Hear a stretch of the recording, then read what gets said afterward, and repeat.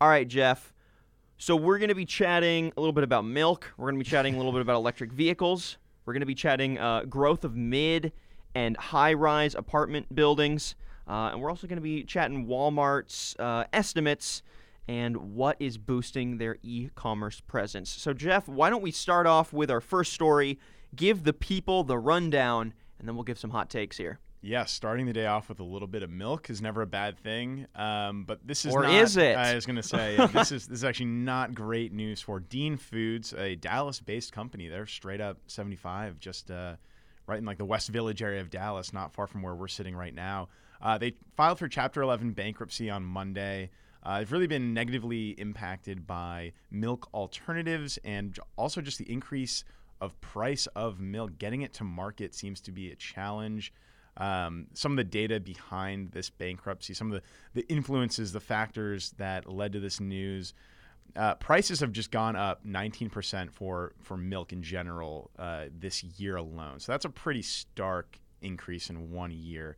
And a big thing also is that a lot of brands like Walmart, for example, have been moving to sort of private label brands. It's cheaper for them to produce. They can keep everything kind of in-house. And thus making it cheaper for consumers, so they're more likely to buy that. So when Dean Foods loses a client like Walmart, something of that scale, that's a huge hit. And you couple that with some of the alternatives on the rise. We've seen that in milk, clearly, with almond milk and soy milk, all these different, I mean, everything seems to have a milk these days. I sound like an old man kind of saying that, but it's true. I mean, you see how many times when you look at the shelf, you see 2% whole milk, and then it seems like the rest of the shelf is some sort of alternative protein, water-based, all these different crazy things that people are really liking, though. And you've seen the same kind of thing actually happen over in alcohol, where you have all these hard seltzer options cutting into beer sales. That's kind of been a struggle for the big beer brands, and they're now looking at alternatives. How can they kind of spice things up and provide consumers with a healthier new option? So these are just challenges for these legacy brands, these legacy products like milk. I mean, you think milk is always just going to be something that every consumer wants and needs in their fridge, but how do you innovate in that space and how do you stay relevant? It's tough, and clearly it's having an impact on some of the biggest brands in the industry. Yeah, milk, for a long time really dominated as a go-to drink. The marketing campaign for it was pretty phenomenal. I mean, it's an all-timer. It's an all-timer. I mean, we have a peak successful campaign at Got Milk, and that ran for I think almost like 20 years or something like that. Yeah. It died about 5 years ago, I think. But milk consumption as a whole was, the health craze around it was kind of manufactured, like not in an insidious way. Yeah. Just in kind of like okay, we want to make sales on milk, so let's, say that it makes you healthy, and, there are nutrients in milk, but, the majority of people are born lactose intolerant. So, milk isn't like a necessity. Cow's milk isn't a necessity for us. And I think a little bit of, science wake up with a health craze, people drinking and consuming more bottled water, as well as the alternatives, like you said, growing, everything from almond to soy to coconut milk, rice milk. I think people are just not, milk isn't really part of the breakfast culture as much anymore. It's not as part of just like American culture. You gotta have your glass of milk with every meal. Right. That's just not really a prevailing like social myth anymore. And I think a lot of it has to do with milk marketing is pretty dead. Like there's not concerted fresh milk marketing out there at the level of a Got Milk. Mm-hmm. And so I think what we're seeing here is kind of it is the market kind of assuming that milk will last forever because it's milk. And clearly what we're seeing here is that it might not. And, if milk wants to maintain its kingly status, it's probably going to have to come up with a fresh marketing strategy, either the entire dairy industry Or, something like Dean Foods individually, they're going to need to boost their marketing game. Yeah, and one thing that also just caught my attention with this story from a B2B perspective is just the fact that freight and fuel costs have risen, and that is just making it more expensive to get the milk to the store and ultimately the consumer. So it's something as outside of their realm as, fuel that is having an impact here. And I mean, that's obviously an issue for any company that has to mass distribute its product. But, we've basically spent this whole segment talking about these consumer trends and all of that. And it's obviously a huge, huge part of it. But sometimes something as fickle and I mean, it's not fickle, but fuel prices, something that is not part of your product line, you're not your innovation, it might even be out of your control to some degree. So that's an interesting thing to see, is that something like that can still cause a huge problem for you. Right. And, I don't doubt that other, social trends like being vegetarian or being vegan, that has definitely taken to the mainstream in a way that, goes beyond just like joking about, oh, you're vegan, or like, right, or like, I mean, or in like the Portlandia, like satirical way that you often think of vegans. It's really become a mainstay of just American culinary culture. And I feel like that mixed with probably like, some animal rights activism mixed with, like we've seen here, just downward trends in the market itself.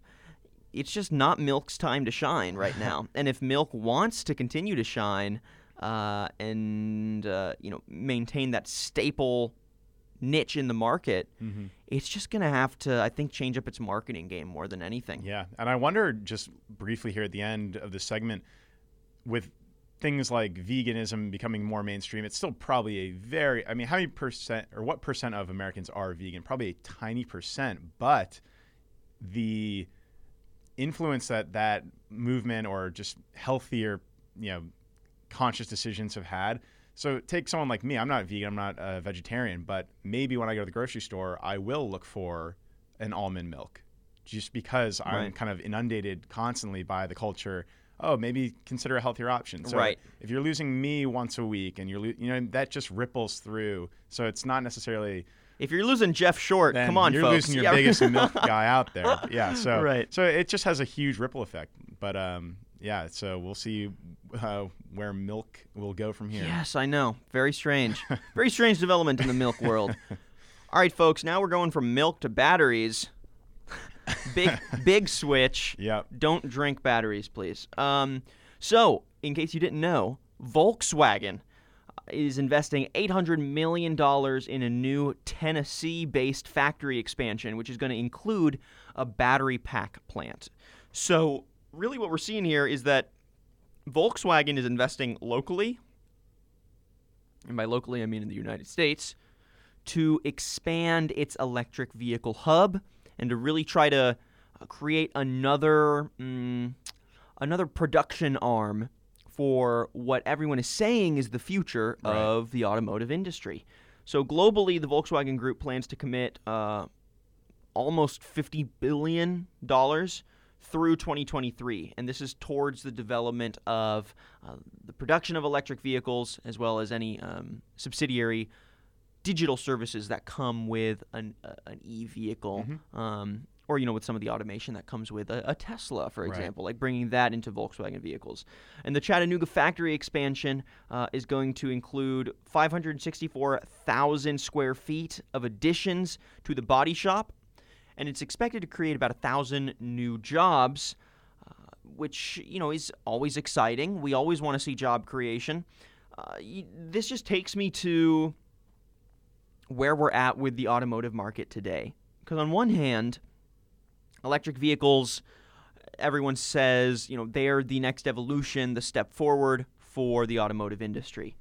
However, in 2019, electric vehicles only made up 2% of global automotive sales. There's a great quote from Nissan CEO Carlos Ghosn. I think that's how you say his last name. This was in 2010. He said, this was his hot take, that by 2020, 10% of the auto market worldwide would be electric. Well, we're a month away. That clearly didn't happen. It's going to be a big December. Yeah, right. Big December, folks. Everyone buy your Teslas.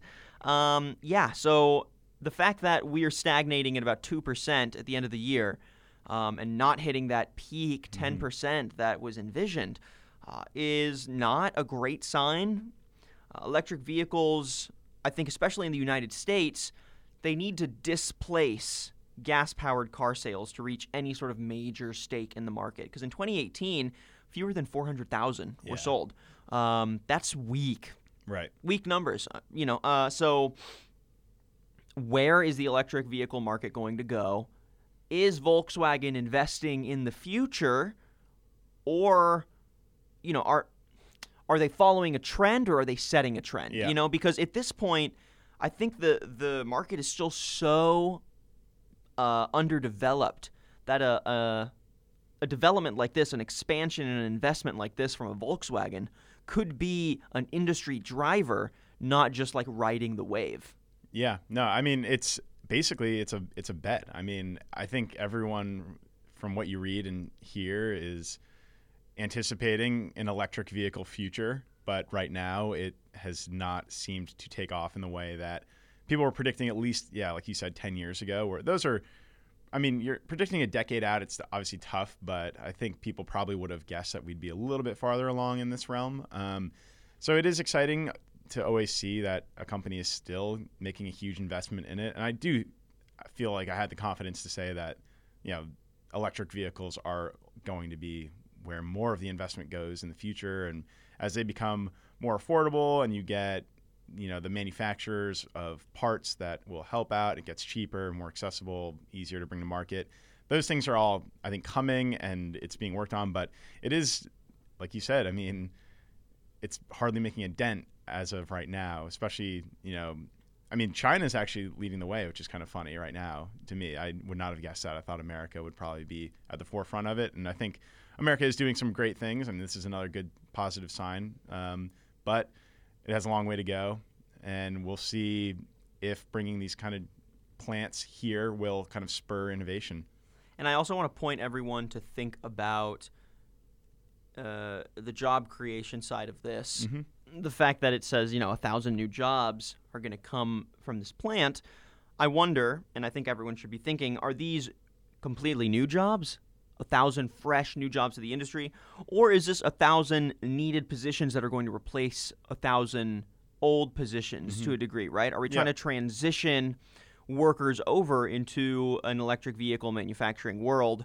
Or is this an investment in getting new skilled engineers and new floor workers in the field? Mm-hmm. So it's always necessary, I think, to keep in mind how these kinds of choices are going to affect the workers and whether or not we're keeping them in mind with the growth of this market. Though 2% globally, it's not a huge stake yet. Right, We'll see, but I'm curious to see how Volkswagen is going to integrate those 1,000 new jobs. Mm-hmm. All right, Jeff, we're going to take a short break. When we come back, we're going to be chatting with Doug Ressler, Manager of Business Intelligence at Yardi Systems. We're going to be chatting about high and mid-rise apartment buildings and how they're, for the first time in 3 decades, overshadowing low-rises. We're going to be asking him some questions about that market. We'll be right back. Have you ever thought to yourself, podcasts are pretty cool. I should use one to market my company. Good news, you're not alone. But where do you start? MarketScale's Thought Leadership Club makes it easy to dive into the world of B2B podcasting. With in-house podcast production, audio hosting, and more, MarketScale can be your podcast partner that sets you up as a thought leader in your industry, creating the content that powers B2B. For more information, head to marketscale.com and find out what thousands of companies already know to be true, that podcasting is the future of thought leadership in B2B marketing. Today's content is brought to you by MarketScale. Do you run a B2B business? Nobody creates more podcasts, videos, case studies, and blogs for B2B marketers like you than MarketScale. Ask us how we can help you today.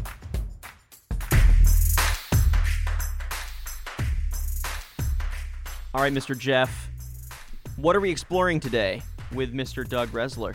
Yeah, so we're really happy that Doug can join us here because we just got some new data from Yardi Systems and a company that's part of their family called Rent Cafe. They examine trends in terms of building numbers, what kind of buildings are being built, where are they being built, for what price, and all these trends over the last decade or so. It's been really fun to follow month over month. I've been getting these reports from them. And as we come to the end of a decade, which is something that we haven't really talked about much, and I haven't really been thinking we're coming to the end of a decade. It's so nuts. To see the full slate of the 2010s and the trends in residential and commercial buildings has been really exciting. So you alluded to it before the break. We're kind of talking about how high-rise apartments are now a little bit more prevalent than mid and low rises. So we wanted to see what kind of impact is that having on cities? Why are high-rises booming right now? And what does that mean for people and businesses around these kind of apartment buildings? So we're going to bring Doug on to answer. All right. Mr. Doug Resler, Manager of Business Intelligence at Yardi Systems. How you doing today? Good. Thanks for having me, folks. Absolutely. Pleasure getting to chat today. So if you had to sum it up or give your hot take, what do you think is the number one contributing factor to this rise of high-rises? Well, I think the number one is obviously population and employment growth, followed by affordability. And so you look at the population or the demographic of renters, you look at job proximity, you look at how much do I spend for housing versus how much do I spend for transportation, and what is my lifestyle.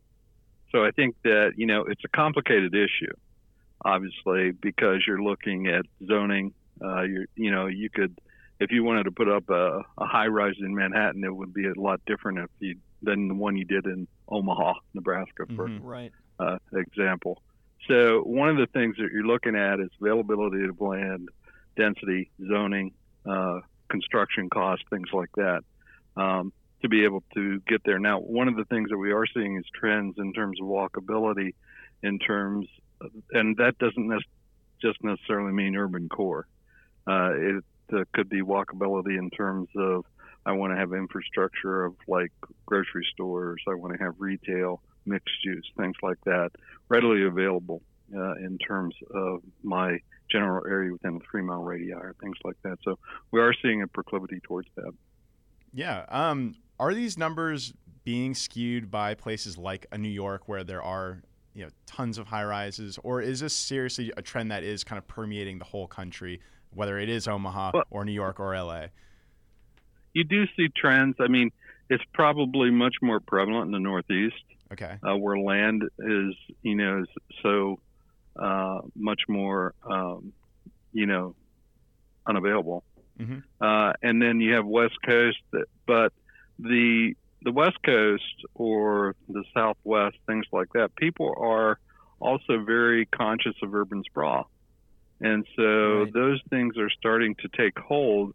So what you see is that people want to build up as opposed to build out, because when you build out, do the jobs follow the housing? Probably not.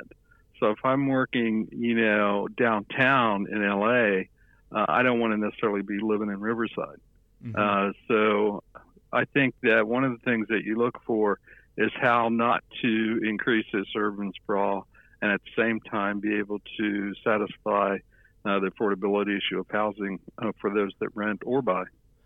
And then what about the professionals that are actually designing these and getting them up? Are they happy with this trend? Is this something that architects and construction management companies are looking forward to, chomping at, basically? I guess it would depend. It would depend the time when you ask them, because it may not be happy, but building higher as opposed to building mid-size or garden-style types of apartments take a little bit longer. They take a little bit longer in terms of getting the paperwork through, being able to contract, find the right type of construction, development people, that type of thing. So they take a little bit longer in terms of zoning, dotting all the T's and C's.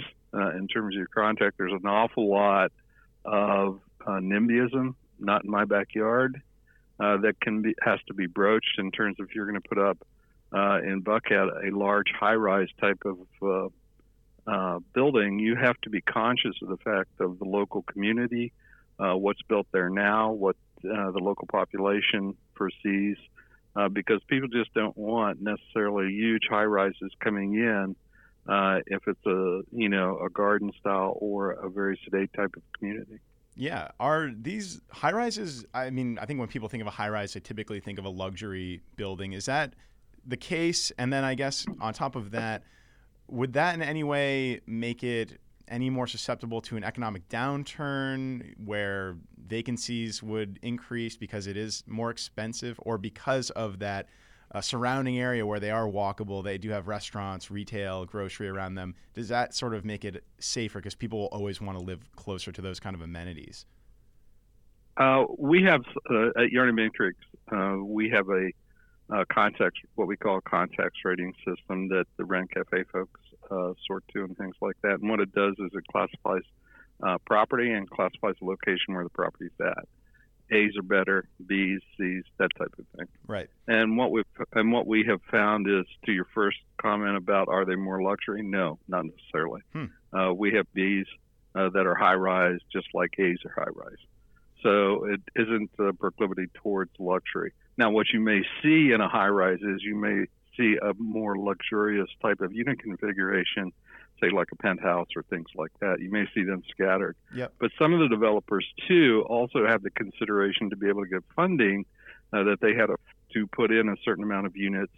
I'm not saying all of them do this, but I'm saying, to get the funding and things like that, well, I'm going to put in so many affordable units in my, building to be able to assure myself of a certain funding rate and things like that. All right, we've been chatting with Doug Resler, Manager of Business Intelligence at Yardy Systems. Doug, thank you for your time this morning. We'll chat again soon. Thank you.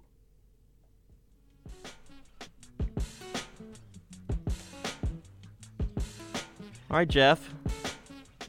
We've got one more story for him out there. Got to do it to him. Craving more. Had to do it to him. We don't have to, but you know what? We're going to do it for you people. Yeah, right, exactly. The requests came in and we're delivering. So, folks, final story for you on this beautiful Friday morning. Walmart beat its earnings estimates. Shares rise, just in general, higher. There's a better outlook ahead of the holidays, and a lot of it has to do with their e-commerce sales. So the company said that e-commerce sales were up 41% thanks to particularly strong growth in online grocery. So in the U.S., there's 3,100 Walmart stores that are serving customers with online grocery just ordering, and then you would pick it up in person. So it's not necessarily the delivery aspect of it. There's another 1,400 stores that are delivering online orders specifically to shoppers' homes. And the outlook for this is pretty solid. Online grocery sales are expected to capture close to 20% of total grocery retail by 2025, which would reach $100 billion of market revenue, basically, or market worth. And that's based on a separate study by the Food Marketing Institute, which was conducted by Nielsen. So what are your thoughts on this, Jeff? I mean, this is pretty potent information that points to online grocery being not just a niche, but potentially a driving force in the grocery world. What do you think? I mean, this story really stuck out to me just on the timing of it, because we on Wednesday just spoke about how Amazon is getting into the traditional grocery market. So their chief competitor is probably Walmart. And I think it's interesting to see. I was pretty surprised to see just how big of a factor grocery is for Walmart. I did not know that they did that much revenue in just grocery. I typically thought of Walmart as, electronics and house supplies, clothing. Just it's a jack of all trades. But it kind of got me thinking again, just in today's landscape with some of these big companies, what do you really define them as? Uber has always said, we're a technology company, although they're in sort of the transportation space. And is Walmart a grocery store, Yeah, basically. right. It almost seems like Walmart is a grocery store first and foremost, but you could also make the argument it's an e-commerce platform. You mentioned the 41% growth. So the nimbleness that Walmart has to gain revenue in a lot of different ways is got to be a big point of excitement for them. And these numbers are pretty impressive. And, 20% of total grocery being online by 2025 is something that I had not thought a ton about. We keep hearing about delivery and ordering groceries online and all of that, but it might be coming quicker than we even thought. So it's an exciting time for the grocery space. Yeah. Well, I mean, at least for the large folks, Yeah. I wonder what a move like this or, what stats like this are going to do for your H-E-Bs, your Albertsons, your Krogers, your Market Streets. Yeah. Your Trader Joe's, the grocers that clearly have a strong national presence, but aren't Walmart and don't have the e-commerce infrastructure that Walmart has.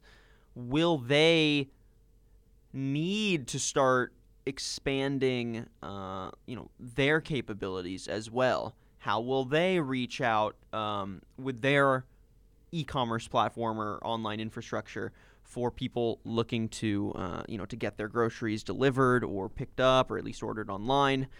This could be some trend-setting information here, and if other grocers don't tag along, you could see Walmart, Amazon, kind of how they have been for the last several years, staking out the majority claim in the market. So we'll see. But Jeff, we've got about 50 seconds here left. We're out of time. Any final thoughts for the folks listening here? Yeah, I mean, we have a lot of great stuff on our site that I'd point them to. We just wrapped up a couple interviews with some CEOs this week alone, so it was pretty busy, and all that Skype content. It was a C-suite week. Yeah, corner office week Yes, at Market Scale. So yeah, it was. It's been great this last couple of weeks. So there's a lot of content to check out. Absolutely. Well, everyone, thank you for listening to Business Casual this Friday morning.